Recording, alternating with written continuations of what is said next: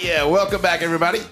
Come on inside if you would, man. We check out our new carpet we just had put in the cafe here. Yeah, we wore the old out. Kind of got worn and tattered. Got some new carpet down, so make your way across, grab a table and chairs, and hang out with us for the next hour or so here in the Musicians Cafe. My name is Brian Dick, and I'm here with my co-host, a man who can hold a beer and a deep-sea fishing rod all at the same time while catching his limit of snapper, grouper, and mahi-mahi fresh off the shores of South Carolina. It's Chris the Barnacle Gray. Chris, my man, how are you feeling, brother? I'm good. I told our guest here before we started that I am still feeling it. I'm getting too old for this stuff.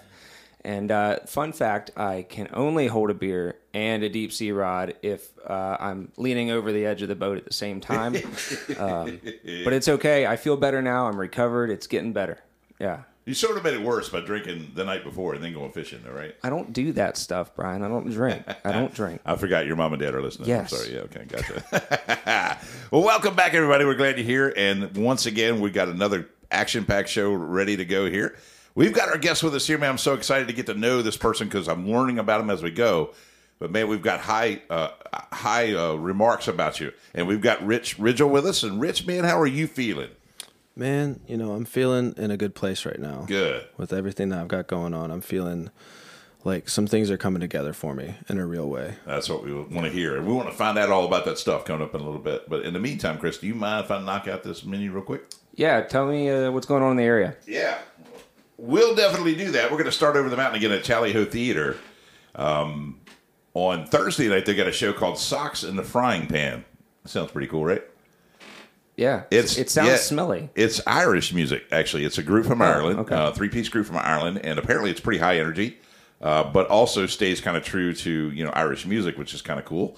So that should be fun. That is on Thursday. On Friday night, they have a comedy night. The DC Improv comes in, takes over for a night. They have an early and a late show for that.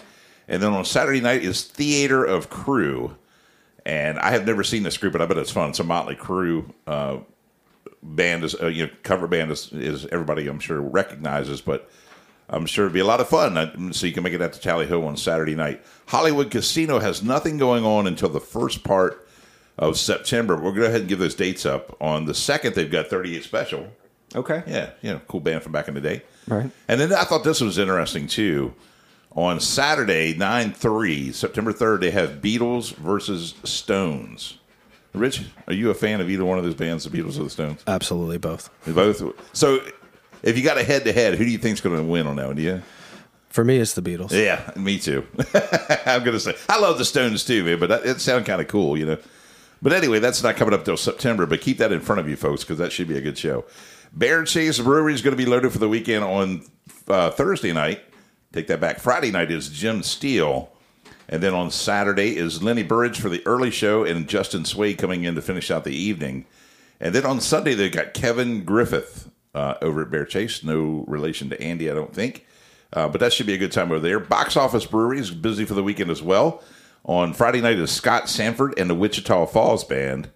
And along with on the 19th Saturday is Robbie Lyman. Rich, are you familiar with Scott Sanford at all? Do you recognize that one? Yeah, I don't either. How about you, Chris? Did you? No. Yeah, I don't know, but I'm sure they're good, right? I know Robbie Lyman. Yeah, definitely know Robbie. Robbie's a good friend of the show, for sure. So, Troubadour Park and Lounge up in scenic Berkeley Springs, West Virginia on Saturday. Nope, take it back. Now I got to make sure I keep up with the dates here. This is actually Friday night. They normally do Saturday shows. This is a Friday night show up at Troubadour, and it's Sylvia's birthday bash. Uh-oh. Yeah. It's going to be dangerous up there, though. Exactly. It's going to be a good time. They've got Ivy and Haynes. Now, normally it's Ivy and Kramer. Everybody knows Dean Kramer. Apparently, he is unable to make the show, so it's Ivy and Haynes. But it should be a lot of fun. And so go up and say happy birthday to Sylvia, buy her a drink. I'm sure she'll need one. And it should be a good time up at the Troubadour. I heard she knows the owners. Yeah, right. I know. Yeah. So I'm sure Tony will be taking care of her that night, I'm sure. The Monument moving closer to town. And I was at the Monument the other night, Chris. It was a lot of fun, man. It was cool. We were down there for Ryan Jewell's release party on Friday night. Good time. It was a good time. Yeah. Good. What a great place. Friday night at the Monument is the Steel Woods. They've been through here quite a few times and have a big following. I know several people that are going to go to that show on Friday night. And then on Saturday, the Red Clay Strays, and they're along with the Taylor Scott Band, and they have special guests Brady Heck and Mackenzie Rourke. So a big weekend at the Monument. Have you seen the Red Clay Series? I haven't seen them, but I know the talk about them is pretty serious. So Yeah, right. It's going to be full. It's a three gigger. That Yeah, that right. night, Exactly. Yeah, it sure is. I think the doors open like early, like at 7 or something like that. But have you been down to the Monument? You like it down there? It's awesome in there. It kind of blew me away. I'm just like, this exists in Winchester? Right. It's really professional looking when you walk in. The stage is so cool looking and the lighting and everything. So it's a great place to go. So guys, make it out to Monument if you can. Bright Box, just down the street a little bit, has got a busy weekend as well too. On Friday night they got Black Flag, and folks, we talked about them on the show before. Henry Rollins used to sing for the band back in the day. They are a punk band that has been around forever, and they are sold out again.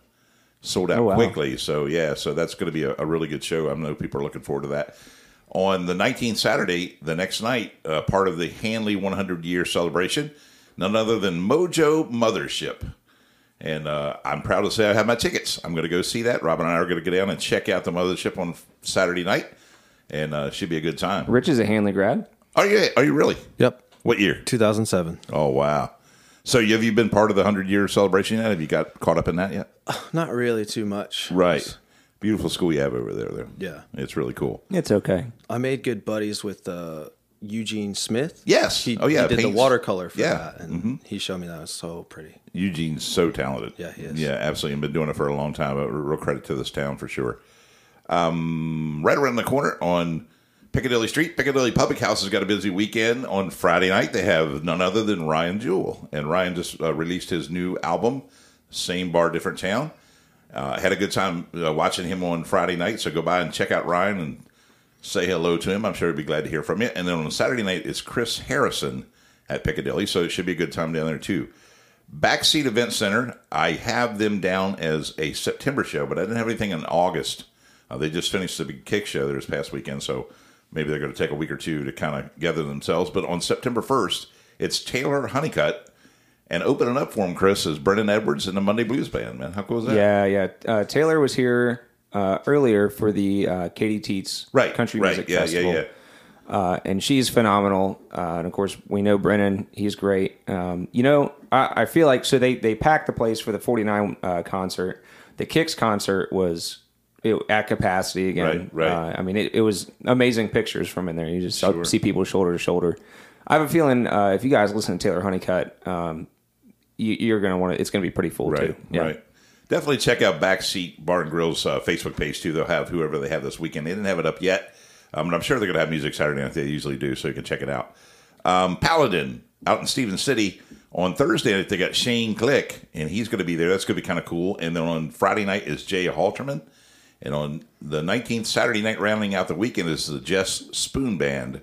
So you can stop out at Paladin out in Stevens City, and it'll be a good time out there, too. P2 has a couple acts, too. On Friday night is Fast Eddie. He's a regular there. And then on Saturday night, none other than our friend, Six Strings and Bourbon. Adam's going to be out there. Adam Phelps is going to be out hollering out the hits out there, so it'll be a good time. Stop by and see him, too, for sure. I'm almost finished, folks, I promise. West Oaks Farm Market has a big weekend, too. On the 18th, Justin Starnes Band is going to be opening up for Blue Ridge Rain.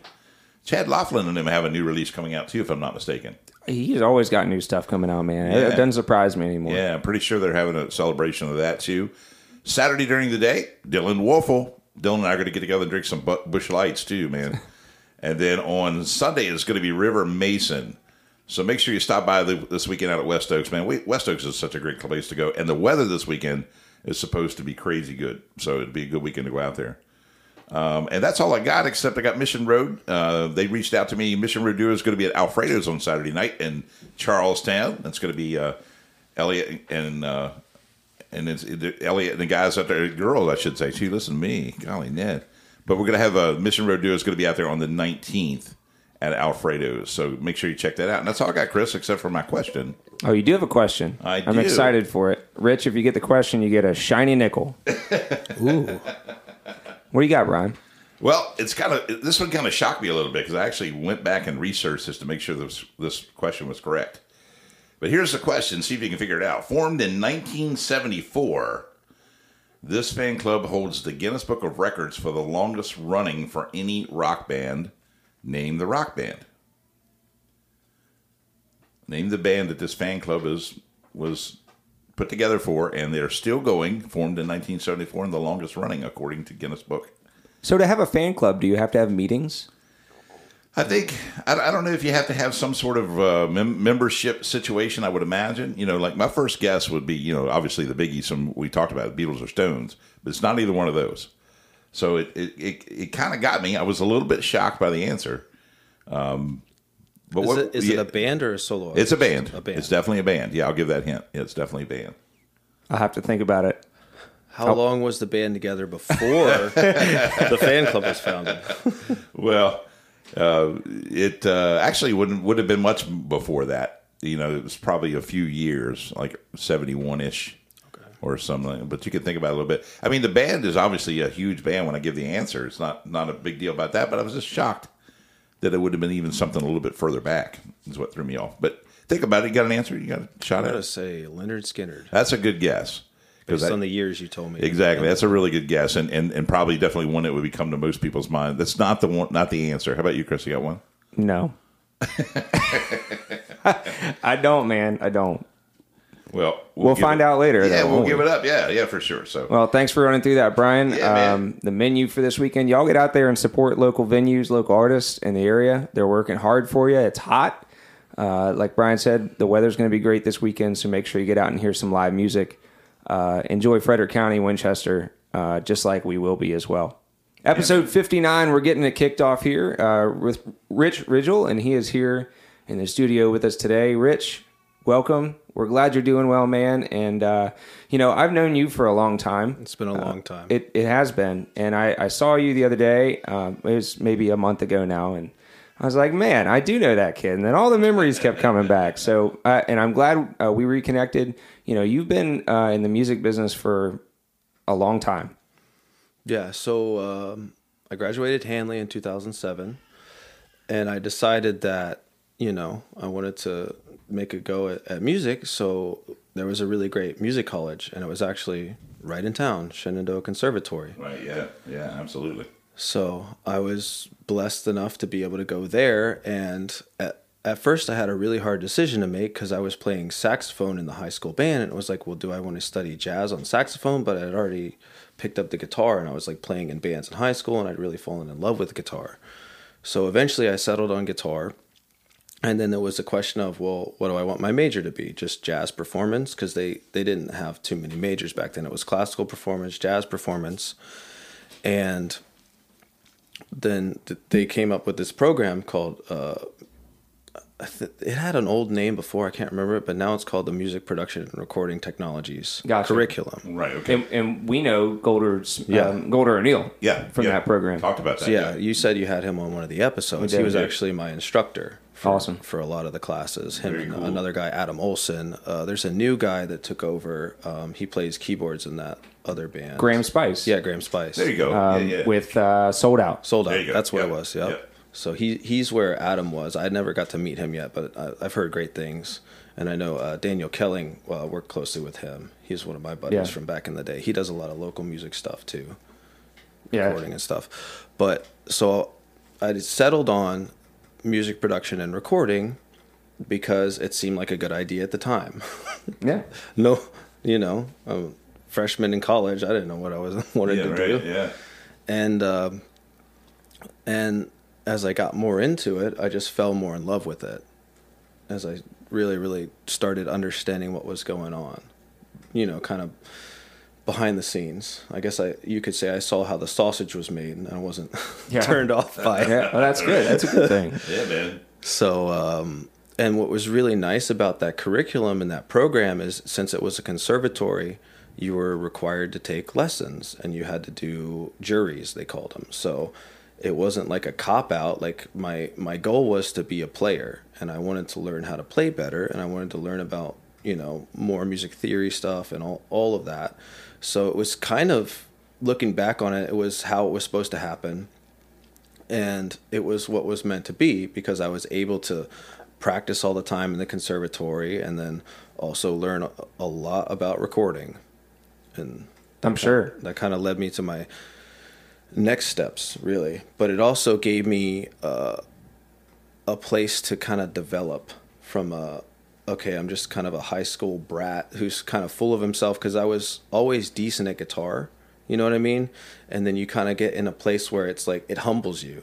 That's what I was going to ask you. Yeah, it really does, because there's like so many good musicians, and then you realize it's, you know, it's not about me. It's about what can we create together and what can we enjoy together as a group. So I was part of a really, really influential part of my life was a men's music fraternity. Wow, okay. Called Phi Mu Alpha. So that was a really, really, really awesome thing that I was able to do, because on top of my regular performances, we did these things called musicals.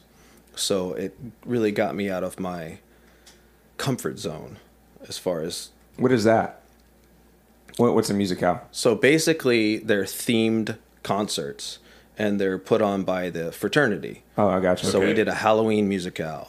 We did that's pretty cool. a Valentine's musicale. We did an American musicale, and they all had a theme. So one year for Halloween, I did a loop pedal cover of Thriller, and I mixed it with Ghostbusters. Oh, cool. Solid. So, and that was back then. I didn't think of myself as a singer as much, so I was more like the guitar guy. You know what I mean? So Yeah. because Gotcha, yeah. everybody that was there singing was just like a singer. You know what I mean? And I was just Right. like, hey, I can play guitar really well.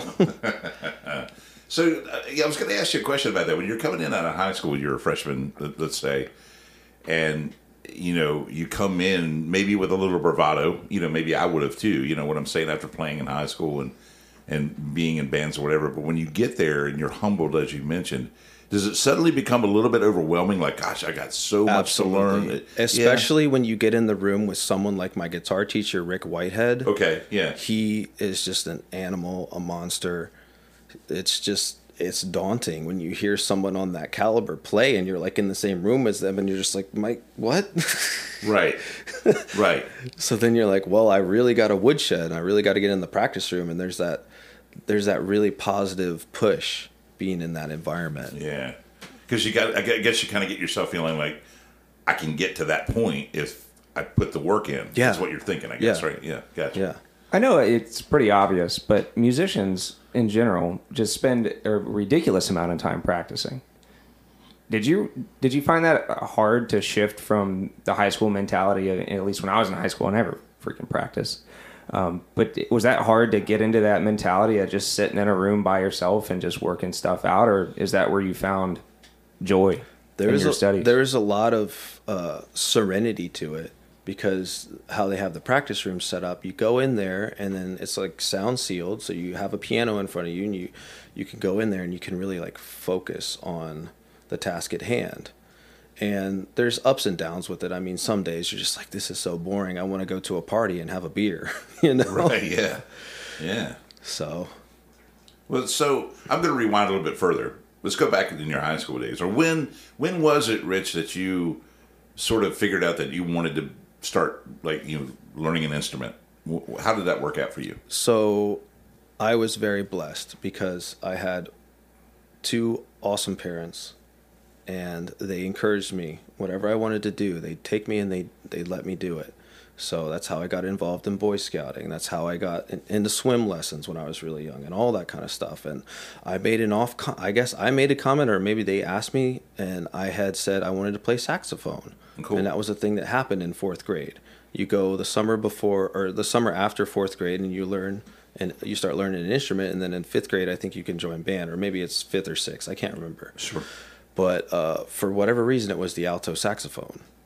And through middle school and high school, I played sax.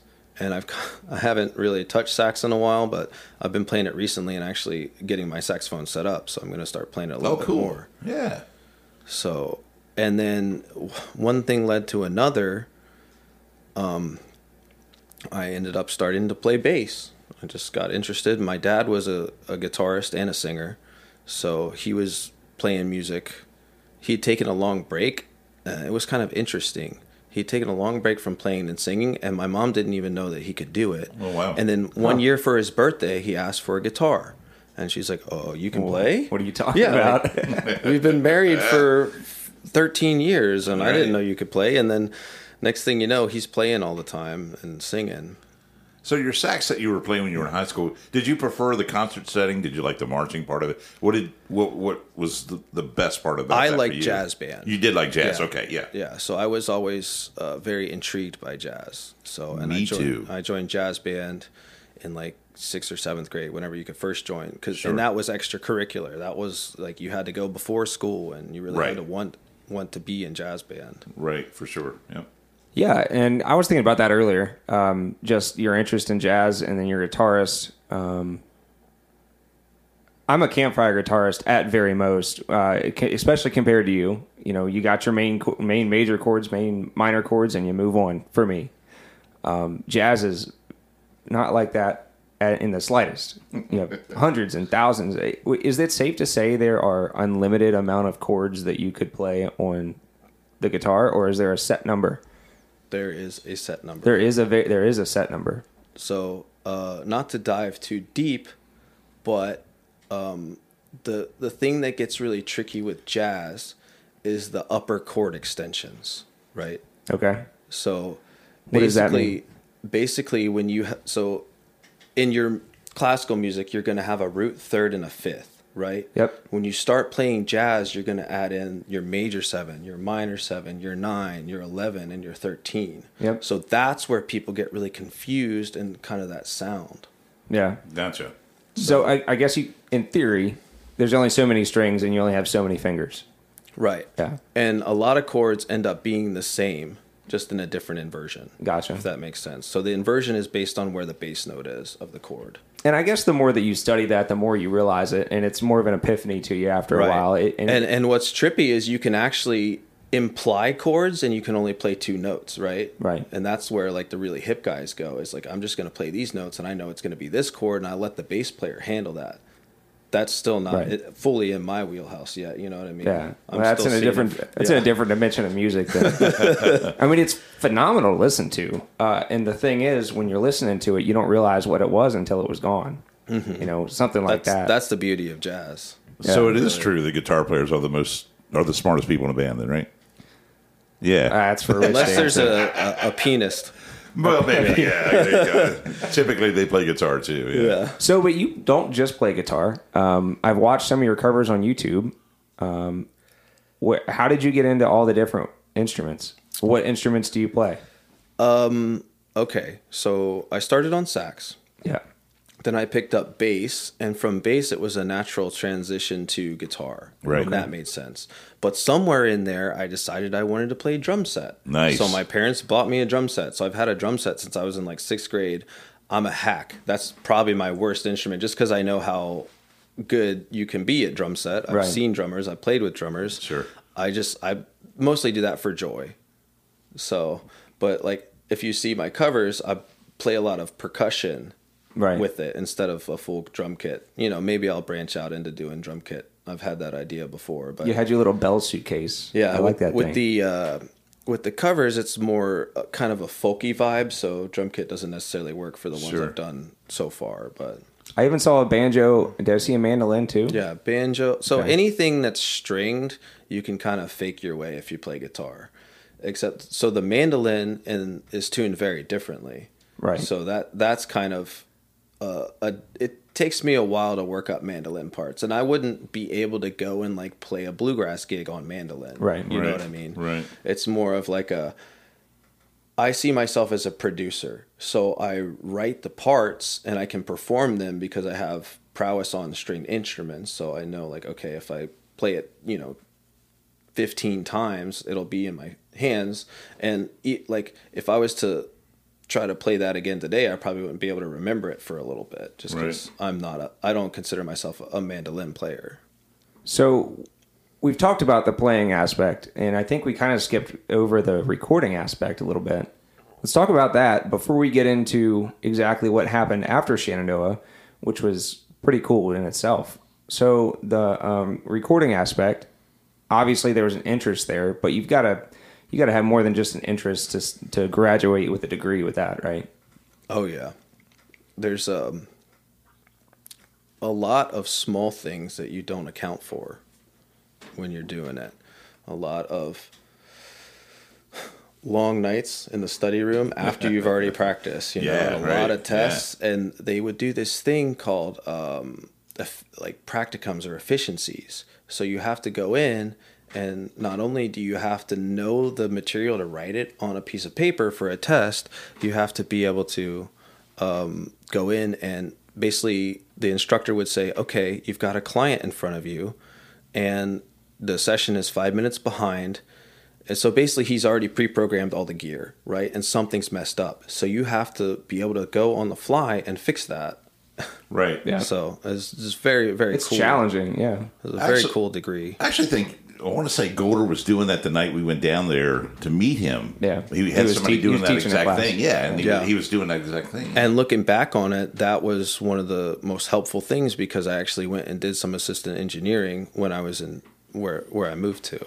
Nice. So at when you're at school and you're doing this, were you at the new Bryant Theater location they're at now? Okay, because it used to be on the hill by the Goodson years ago, but you may not remember that.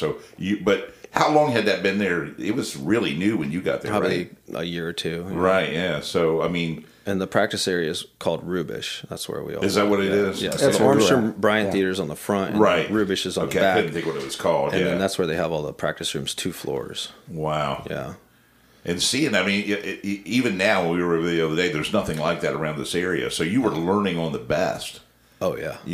I guess, from the best, most likely. But, golly, Ned, did it make your head spin at first? I mean, I just think it would me.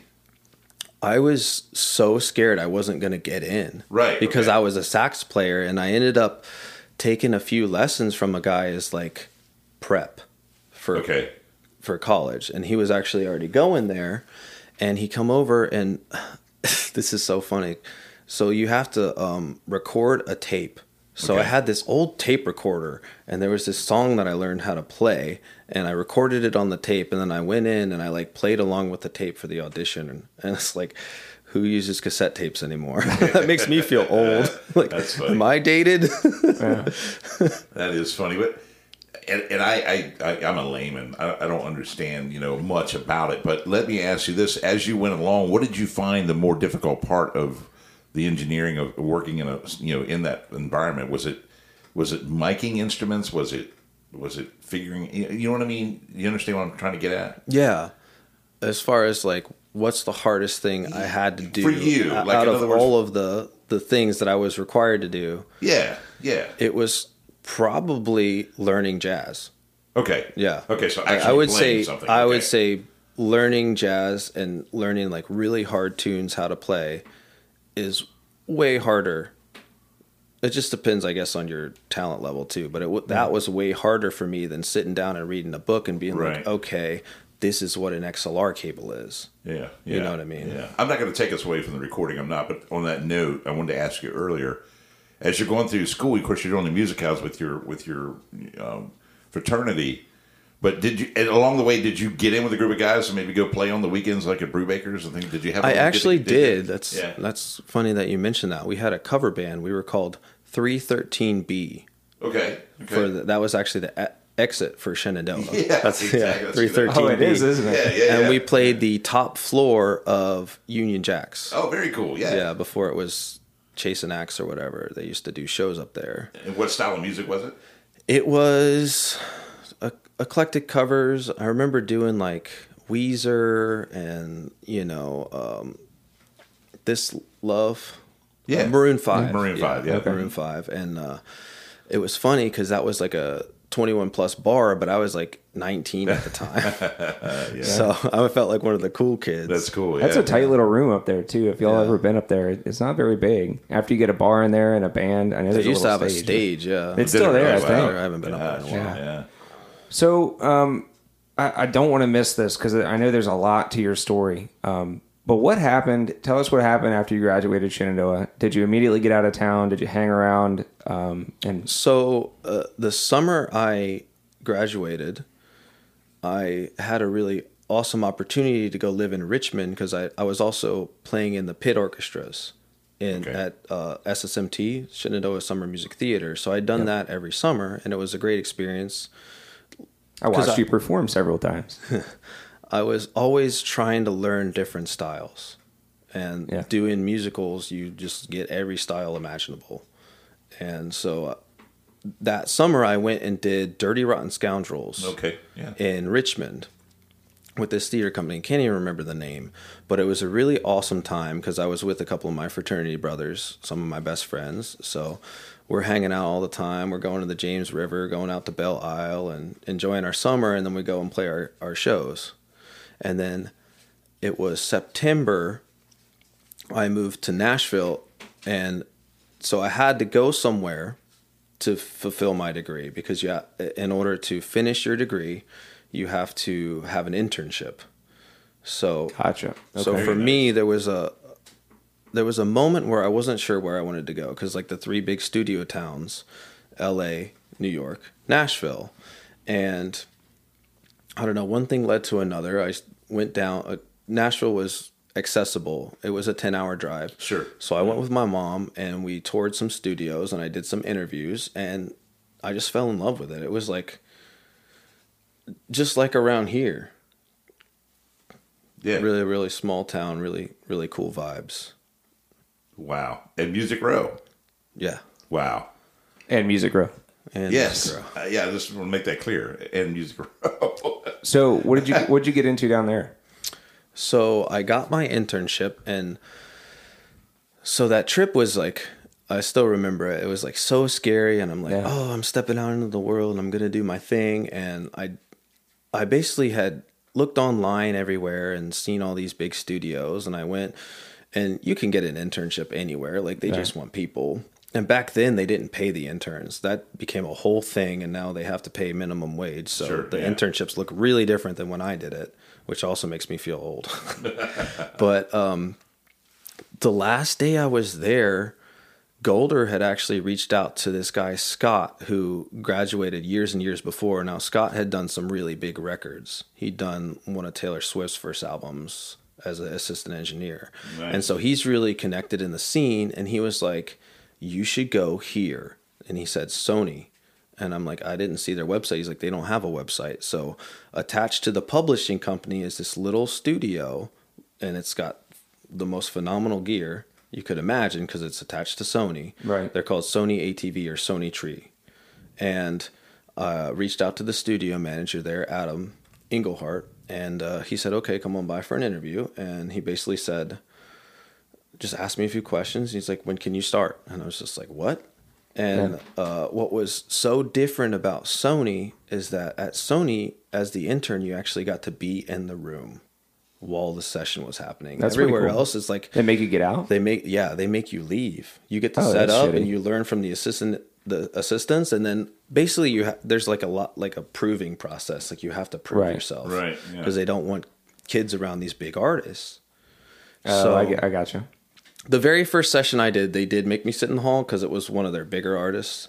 It was Kix Brooks. Okay. But I did get to meet him. But after that, I was in the room every session and learning, like hands-on. And it's just insane how much you actually learn when you're there in the environment doing it. And wow, it's almost like my education started when I moved to Nashville. Sure, yeah. In a lot of ways. What other kind of artists did you run into? So there's a lot of people.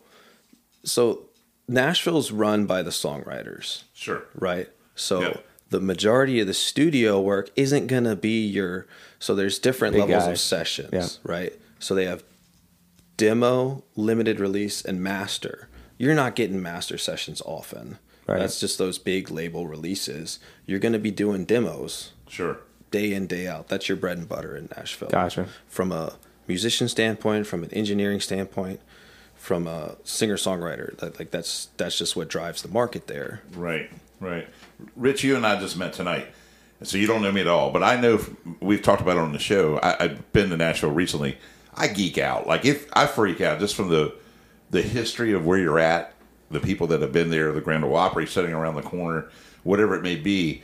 Did you ever get caught up in that, or were you able to stay focused on what you were there for? I had a little bit of that when I first moved there, but then you kind of have to take it all in stride, and you just kind of have to say, like, I'm here to do a job. And right. So I don't necessarily get starstruck anymore. I had a few moments of that, like, holy crap. But if it's somebody like Dolly Parton, I'd be like, oh my God, it's Dolly Parton. You know? That would be like me, the super duper superstars. Yeah. But I'd say the biggest artist that I work with the most was Big and Rich. Oh, cool. Yeah. Yeah. So I actually got... So after my internship, I was fortunate enough that they had some work for me as an assistant engineer. So I then continued to work at Sony for the majority of my time. And and I was going to ask you, when you were doing your internship, and this is a little bit like, maybe I'm stepping over the line. If you don't want to share it all, it's okay. But how do you supplement yourself then? How does that work? Basically, I was lucky enough that I didn't have to work during my internship because my parents footed the bill. Okay, good. There you go. Okay, yeah. All right, yeah. But, you know, everything comes a time, and they say, okay, you're going to have to do the thing. So I actually got this really crappy job being a host at Joe's Crab Shack in downtown Nashville. Solid. Yeah, so I'm just there. Got my little tie-dye shirt on. Yeah, smelled like seafood every day. Oh, yeah. So then from there, I ended up moving up to server, and I've been in the food industry the whole time, just to supplement, because it's you just have to have something else, and everybody has to eat, so it's a good part to be in there too. You got bills. It's funny you should say that too, because when we went to Nashville, out by the Grand Ole Opry, where it is now, one of the places that we ate at, our waiter waited on us and then got on stage and played. You know, so there's lots of that going on. Yeah. Like you said, you know, you supplement about being a host and then go to work on Music Row. Kind of cool. Yeah, for sure. Yeah. So you brought it up there a couple minutes ago, and I know it's let me back up just a little bit. That's not all you did in Nashville. So, or is it? Is that where did you stop at the assistant producer? Did you go farther? Did you do more music? What direction did you go? So, at some point, I decided I wanted to be a producer. Okay, gotcha. Yeah, an actual music producer. That's what I went to school for, and I didn't know what that looked like at first. But for me, I was good at a bunch of different instruments, so essentially it turned into probably about 2015 or 2016. I moved into a house. So when I first go to Nashville, I don't know anybody. Sure, I don't have a network there, and I was really lucky, because some people decided, hey, this looks really cool, we want to move out there. And it was people I went to college with. So we actually all got a house. And they're actually still living in that house. Oh, wow. My roommates. Cool, yeah. So we built out a home studio. Cool. So I did a lot of work in that. And I actually worked with some artists and did some real records in there that are on Spotify now. Very cool. That's sweet. Yeah. You'll have to show me those after the show. Yeah. So you got into the recording and you stuck with that. That seems to be your main driver. But I feel like in the background, just reading through your bios and, of course, just talking with you, you're really big and your heart really lies into singing, songwriting. It always has, but I never realized it, if that makes sense. You know what I mean? Because I've always been like, well, I got to do this to make money, or I got to do this to, Right. So it's like, there's only so many hours in the day, and fortunately for me, my time in Nashville was blessed by... When you need mealtime inspiration, it's worth shopping Kroger, where you'll find over 30,000 mouth-watering choices that excite your inner foodie. And no matter what tasty choice you make, you'll enjoy our everyday low prices, plus extra ways to save, like digital coupons worth over $600 each week. You can also save up to $1 off per gallon at the pump with fuel points. More savings and more inspiring flavors make shopping Kroger worth it every time. Kroger, fresh for everyone. Fuel restrictions apply. Another day is here, and you're ready for it. What to wear? Check. Breakfast, lunch, and dinner? Check. Planning for what's next and how to save for it? That's where Bank of America can help. For your financial to-dos, Bank of America has experts ready to help get you closer to your goals. Get started at one of our local financial centers or 24/7 in our mobile banking app. Find a location near you at bankofamerica.com/talktous. What would you like the power to do? Mobile banking requires downloading the app and is only available for select devices. Message and data rates may apply. Bank of America NA, member FDIC. a really, really nice group of people that came into my life. And we had the home studio, and then we actually made a writing team. It was me and my best friend, Matt Breeden, and Angela Gonzalez. Okay. So we had this writing team, and that was some of the best times I've had, is just, really, really late nights and just sitting up and making demos and writing songs. And we have a huge catalog together, and there's just a lot of stuff there that I have to draw from and work with now, and a lot of stuff that I learned because they're both songwriters in their own right. Right. So my thing was, I was always good with chords and melodies because I'm the musician, and I didn't always have the right words to say, or sometimes write cheesy stuff. But when you work with lyricists, then they kind of, I can still hear comments they would make, like writing songs with them, as it's like an extra filter. Right? Sure, yeah. So I still like have conversations with them in my head when I'm writing new songs, because I had to write. That's really cool. It's crazy. Like, oh, but this person would say that. So yeah, no, but okay. It's like you're having this internal conversation with yourself, because any good song is going to have some junk filtered out of it. That's just part of the process. Yeah. When you guys were doing the writing team, were you shopping your songs out to artists? That was going to be the way to do it. Right. But we were more in line for placements for film and TV. Okay. That's kind of what we were chasing. Okay. So. Okay. Wow, brainstorming late at night, right? Just going at it until you hammered out something. Mm-hmm. Wow, man. And you had some luck, I guess? Well, I have a very large catalog, right? But in typical Nashville style. So the girl on the writing team was also my girlfriend. Oh, nice. Okay. And nice then. Okay, sorry. All right. So in typical Nashville style, so we decided to make a duo, and we were gonna, because when you're doing the placement thing, it's really nice to have like an artist to put the music out, so that it exists somewhere, instead of just us being like this production team. Like there's a lot of people out there that just do that and they get their stuff placed, but we were like, okay, well, we have a lot of songs that are in this style. It was Southern Gothic, dark folk, and we ended up making a duo. And we basically had recorded a whole album, and then we had a huge falling out. Oh, and no. didn't talk for years. Yikes. Oh, So, no. yeah. It does sound very Nashville. Like, it was a very Nashville thing. Yeah. And the music's awesome, and it's got a lot of different instruments on there. And we produced the record together, and, So it's just sitting there? it's on a hard drive at my house. Yikes. Wow. So now I get the joy of being like, where does this live? Yeah, And right. how do I release it? Dang. So did the falling out prompt you to come back this way? That didn't. It didn't. Okay. That didn't. I Gotcha. stayed in Nashville for a few years Oh, after gotcha. that. Okay, and then you moved back up here, Mm-hmm. and that's when. Is that when you're? Well, I guess it wouldn't have been because it would have been Nashville, but you've already taken your singer songwriting very serious at this point, right? You realized you fell in love with it. Yeah. Yeah. But from the guy in the room being the producer standpoint, I still didn't think of myself as an artist. Okay. Because I was so unsure in my singing. Okay. Okay. So What made you gain confidence in that? 5 years of vocal lessons. Yikes. Or 6 now, maybe. That's dedication, man. Wow. Dang, So look I at you. found this killer vocal teacher. Her name's Liz, and I've been taking lessons once a month with her since like 2018. Wow. And she's transformed me. It's awesome.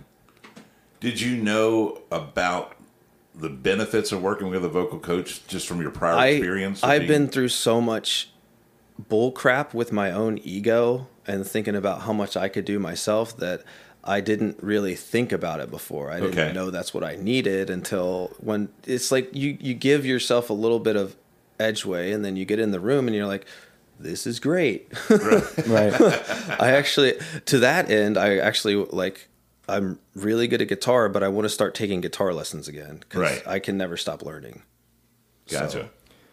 So we talked earlier, you don't just do originals. Of course, when you play a show, we always ask people this, what's your ratio, originals to covers? Mostly covers, doesn't matter where you're at? Right now, I'm doing mostly covers, but that's just because I'm not sure what I want to release out of my originals. Gotcha. So I'm not sure. I'll do like one or two originals and just see kind of how people take the songs, just to judge the song. But I'm just still kind of deciding where I'm going to land genre wise. Gotcha. And, you know, artistry wise. Like, okay, well, what's my end goal? Right. And I'm leaning more towards like that Americana festival kind of thing. Gotcha. I'm seeing my music kind of sit there. But so my biggest influence, That's what I was going to ask you. Yep. as an artist, and this is why I'm so torn, is Led Zeppelin. Okay. I found Led Zeppelin at a very early age, and they were just super influential in me.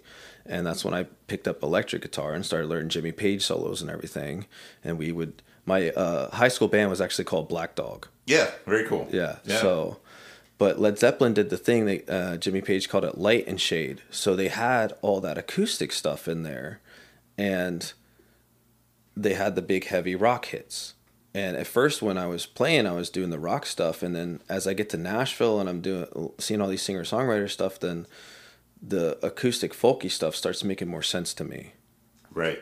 Right. So, and maybe I'll land somewhere where I'm putting it all out on the same record. You know, there's nothing wrong with that. What an amazing influence Led Zeppelin is and was at the time. I mean, yeah, I can see that because they're so multifaceted. They experienced and demonstrated in their music so many different styles, everything from reggae to, you know, as heavy rock, as you'd mentioned, but also blues and slide guitar, and you name it, they did it all with really amazing musicianship. And I, folks that are listening to the show, most everybody's heard Led Zeppelin, but or if you listen to a song like "Going to California," yes, that's what I was going to say. Don't listen to the same hits they play on the radio all the time. Dig into Led Zeppelin a little bit, and if do you yourself actually a favor. listen to "Ramble On," oh my, it's amazing. Gosh, it's a killer.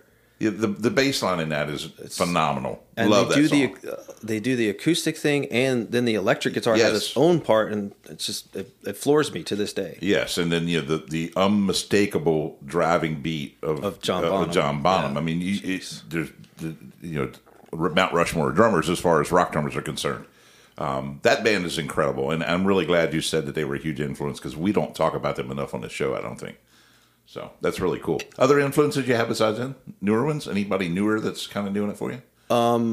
I had a really, really big kick on Soundgarden. Cool, yeah.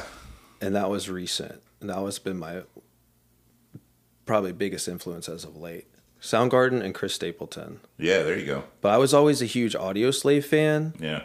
And so Chris Cornell is just in my head, and I'm just always trying to learn his songs and just be like, how can I be 1/8 as good as you? You're a Marcus King fan? Know what I'm talking about? No. I'll introduce you to somebody that you're going to fit right in with. You kind of remind me of him. Oh. Dude's sick guitar player. Awesome. Blues, country, kind of that feel. It's Very wild. cool. But cool. I mean, we're talking about all these mixes of different music. Of course, everything from jazz to lead to even country, and then Appalachia if you're going to start bringing in Americana. So it's a really cool blend. And what's awesome is in the couple videos that are on your YouTube, you can tell that you kind of grab a lot from a lot. Oh, my other favorite band is Punch Brothers and Chris Thile. Yeah. So that's where I wanted to start playing those other instruments and Gotcha. but do something different that bluegrass isn't doing. Do those kind of weird things and do those cool rhythmic patterns. Yeah. Right. With that's what floors me about that band is just the banjo and the mandolin and the stuff they do like with the groove. Right. One of the reasons, and you've listened to the show, I'm sure you've heard us talk about this, but one of the reasons Chris and I started doing this show was sort of the really amazing growth of musicians and bands and things that are going on in the area as well as venues. You're seeing the same thing, I'm sure. Are you not? I mean, bands like Low Water Bridge and bands locally that are really taking off and doing well. You're part of that. I mean, what are your emotions about that? What are your thoughts about all that that's going on? I'm really happy to see it happening because there's just been so much talent and now it's getting channeled somewhere. Right. Yeah. Right. Any locals that you enjoy watching or hearing? I need to get more plugged into the scene. Well, you're playing all the time too. Probably. I've been playing a little bit. I've been having some stuff go on that's kind of kept me off the grid, and now some things are resolved, so I'm able to get back out. Good. Get back out there. Yeah. Well, Rich, you were nice enough to bring your guitar, and I appreciate it, because sometimes I ask people, and they're like, But you brought a beautiful Martin with you. We asked you to get a couple together. You got a cover for us? Yeah. That you might be able to play for us? Oh, man, I'm excited about this, Chris. I love live music on the show, don't you?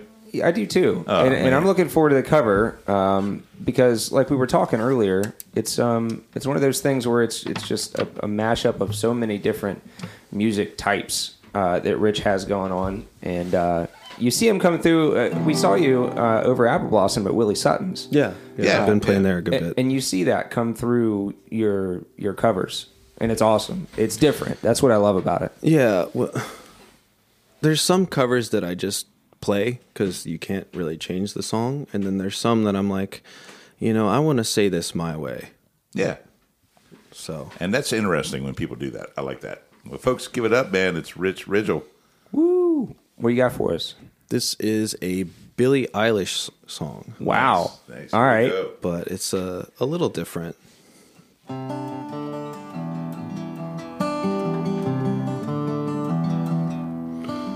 I've been watching for some time. Can't stop staring at those ocean eyes.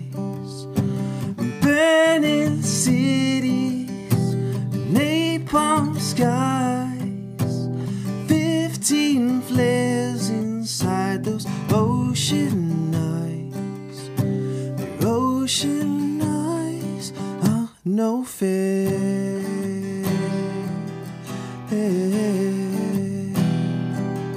Really know how to make me cry.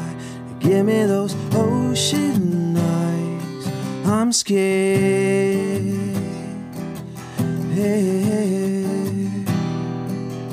Never falling from quite this high. Falling into your ocean eyes. Those ocean eyes. I've been walking through a world gone blind. Can't stop thinking of your diamond mind. Careful creature, made friends with time. Left her lonely with a diamond mind. And those ocean eyes, no fair.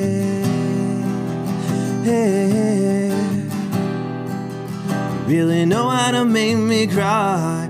Give me those ocean eyes. I'm scared. Never falling from quite this high. Falling into your ocean eyes. Those ocean eyes.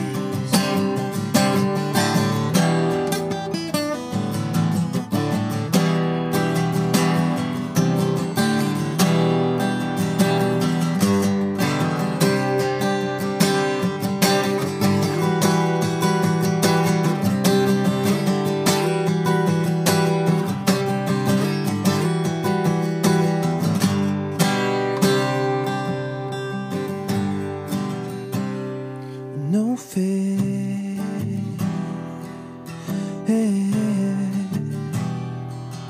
You really know how to make me cry. You give me those ocean eyes. I'm scared. Never falling from quite this high.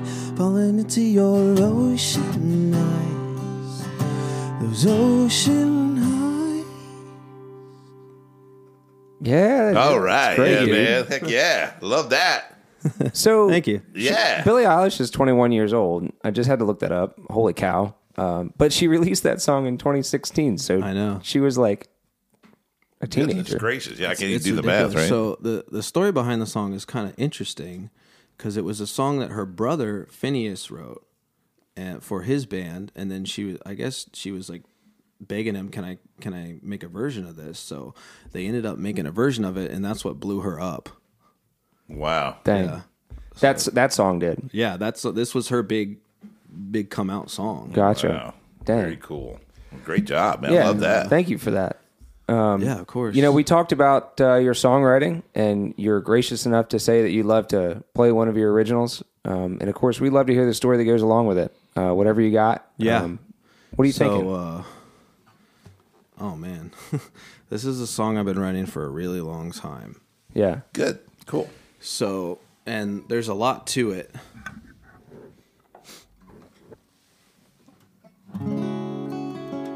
Okay, the guitar's ready to go. So I'll tell the story, and then I'll just kind of go right into the song. And feel free to if you have a question or anything, to go ahead. Probably not.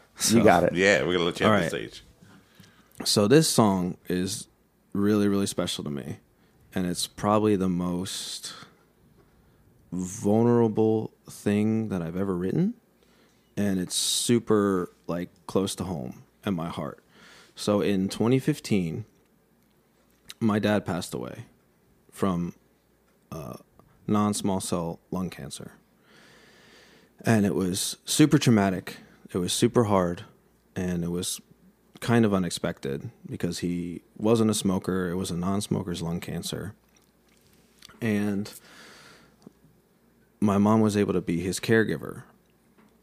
And he made me make a promise that when he was gone, I was going to take care of her.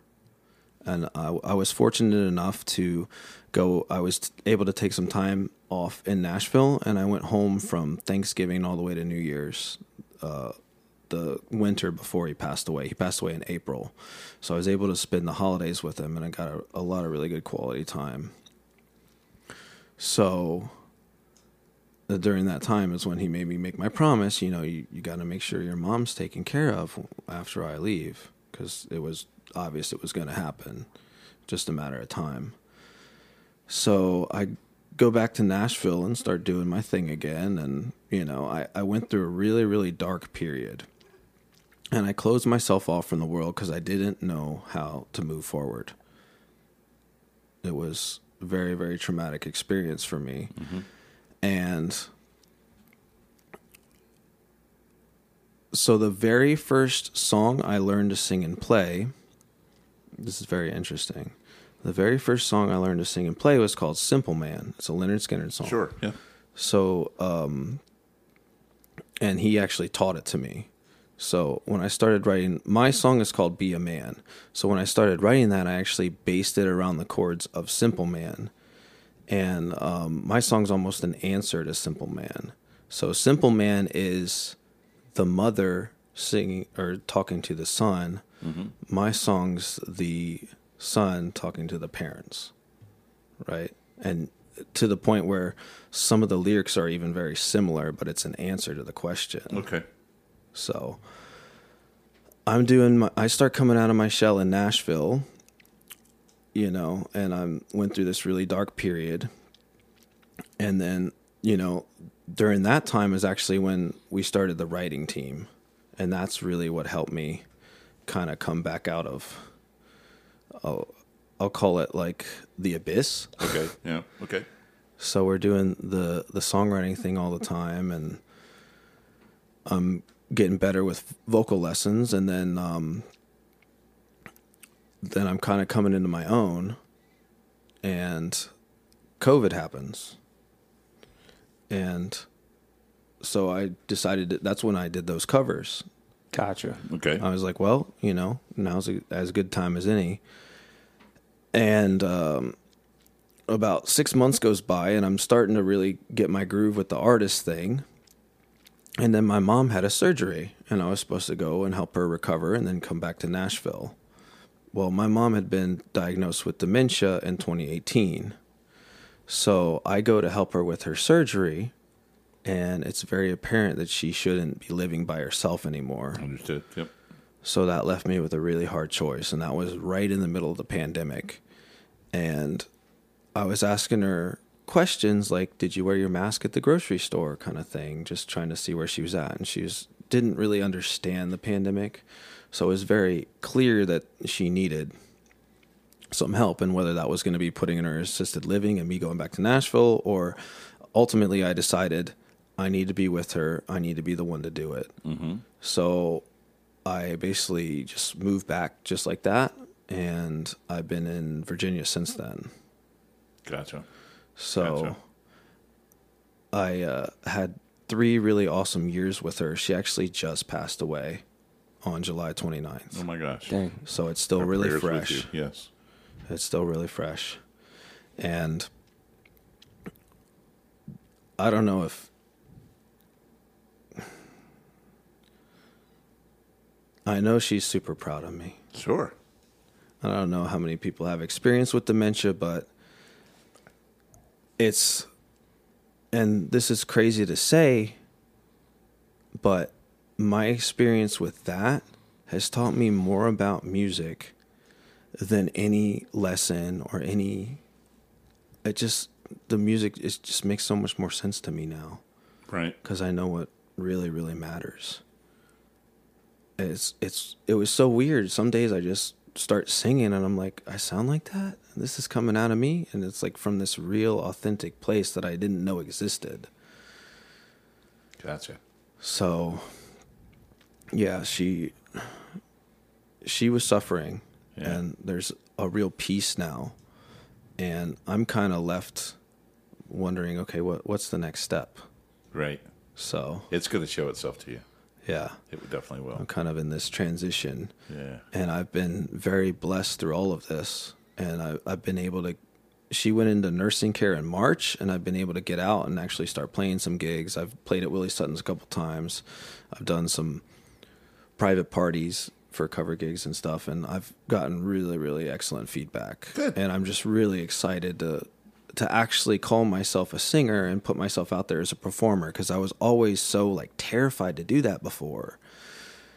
I was always so invested in like just worried about not being good enough. Right. I mean, that's the constant struggle of being an artist or just being a human. Sure.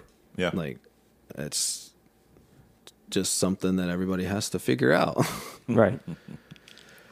So she passed away, and we had this really beautiful service. And back to my song, I realized I was writing this song for my dad, but it's actually for both of them. Okay. And I was able to actually pretty much finish the song. It was kind of up in the air for a long time, a lot of years, where I didn't know how to finish it or what to say. And then, so I was able to finish the song, and I actually performed it at her funeral. Oh, And awesome. Okay.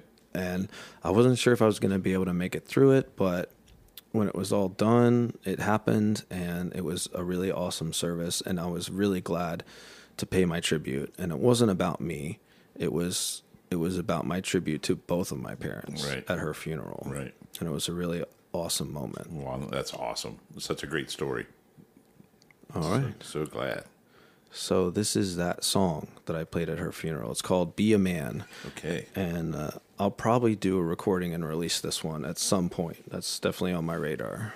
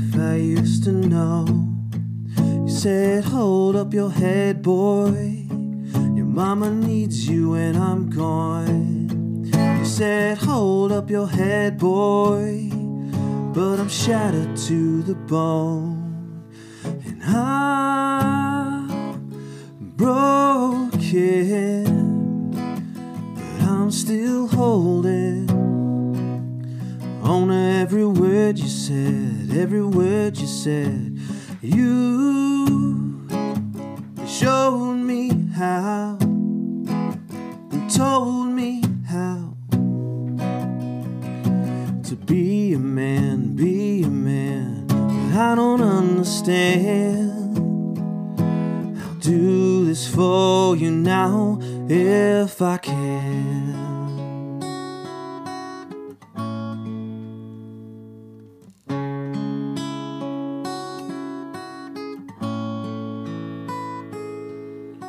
A night bleeds in today. The numb gives way to pain. Thoughts keep boiling red. Lost in my own head.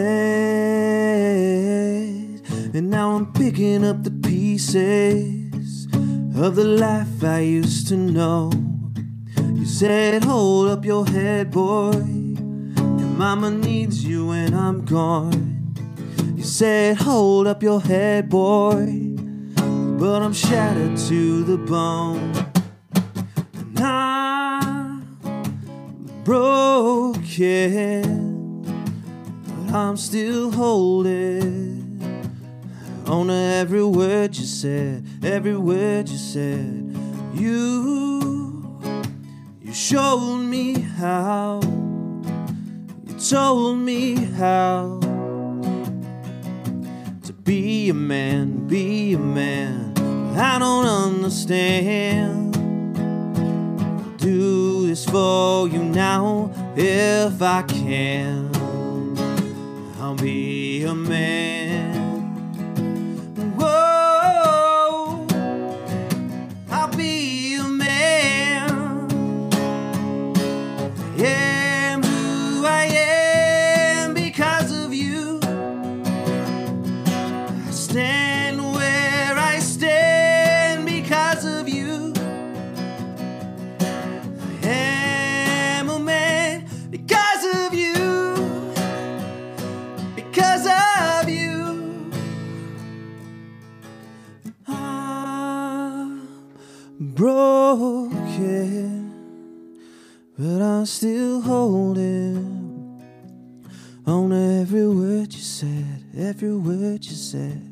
You showed me how, you told me how to be a man, be a man. I don't understand. I'll do this for you now if I can.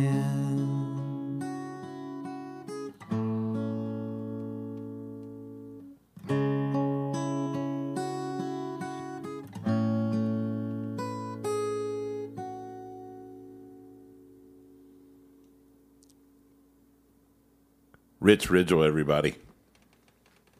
Thank you so much. Oh, you're so welcome. It's absolutely my pleasure. That My was goodness, great. That dude. was really great. Really. Thank you. Yeah. I could see the emotion in that song for you. It's so real. It's my life in a song. Yes. How many exactly. years did you say that was?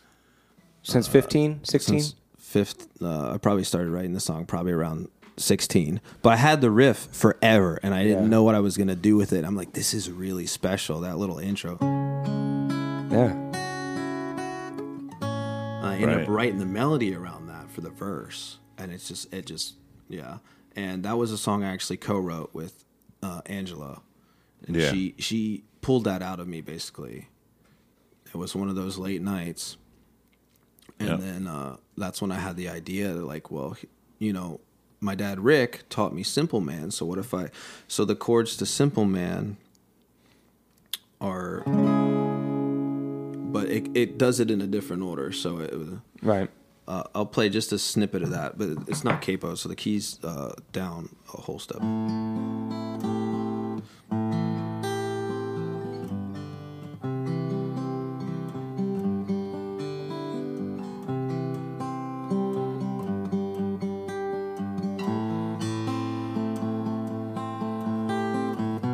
Yeah, there you are.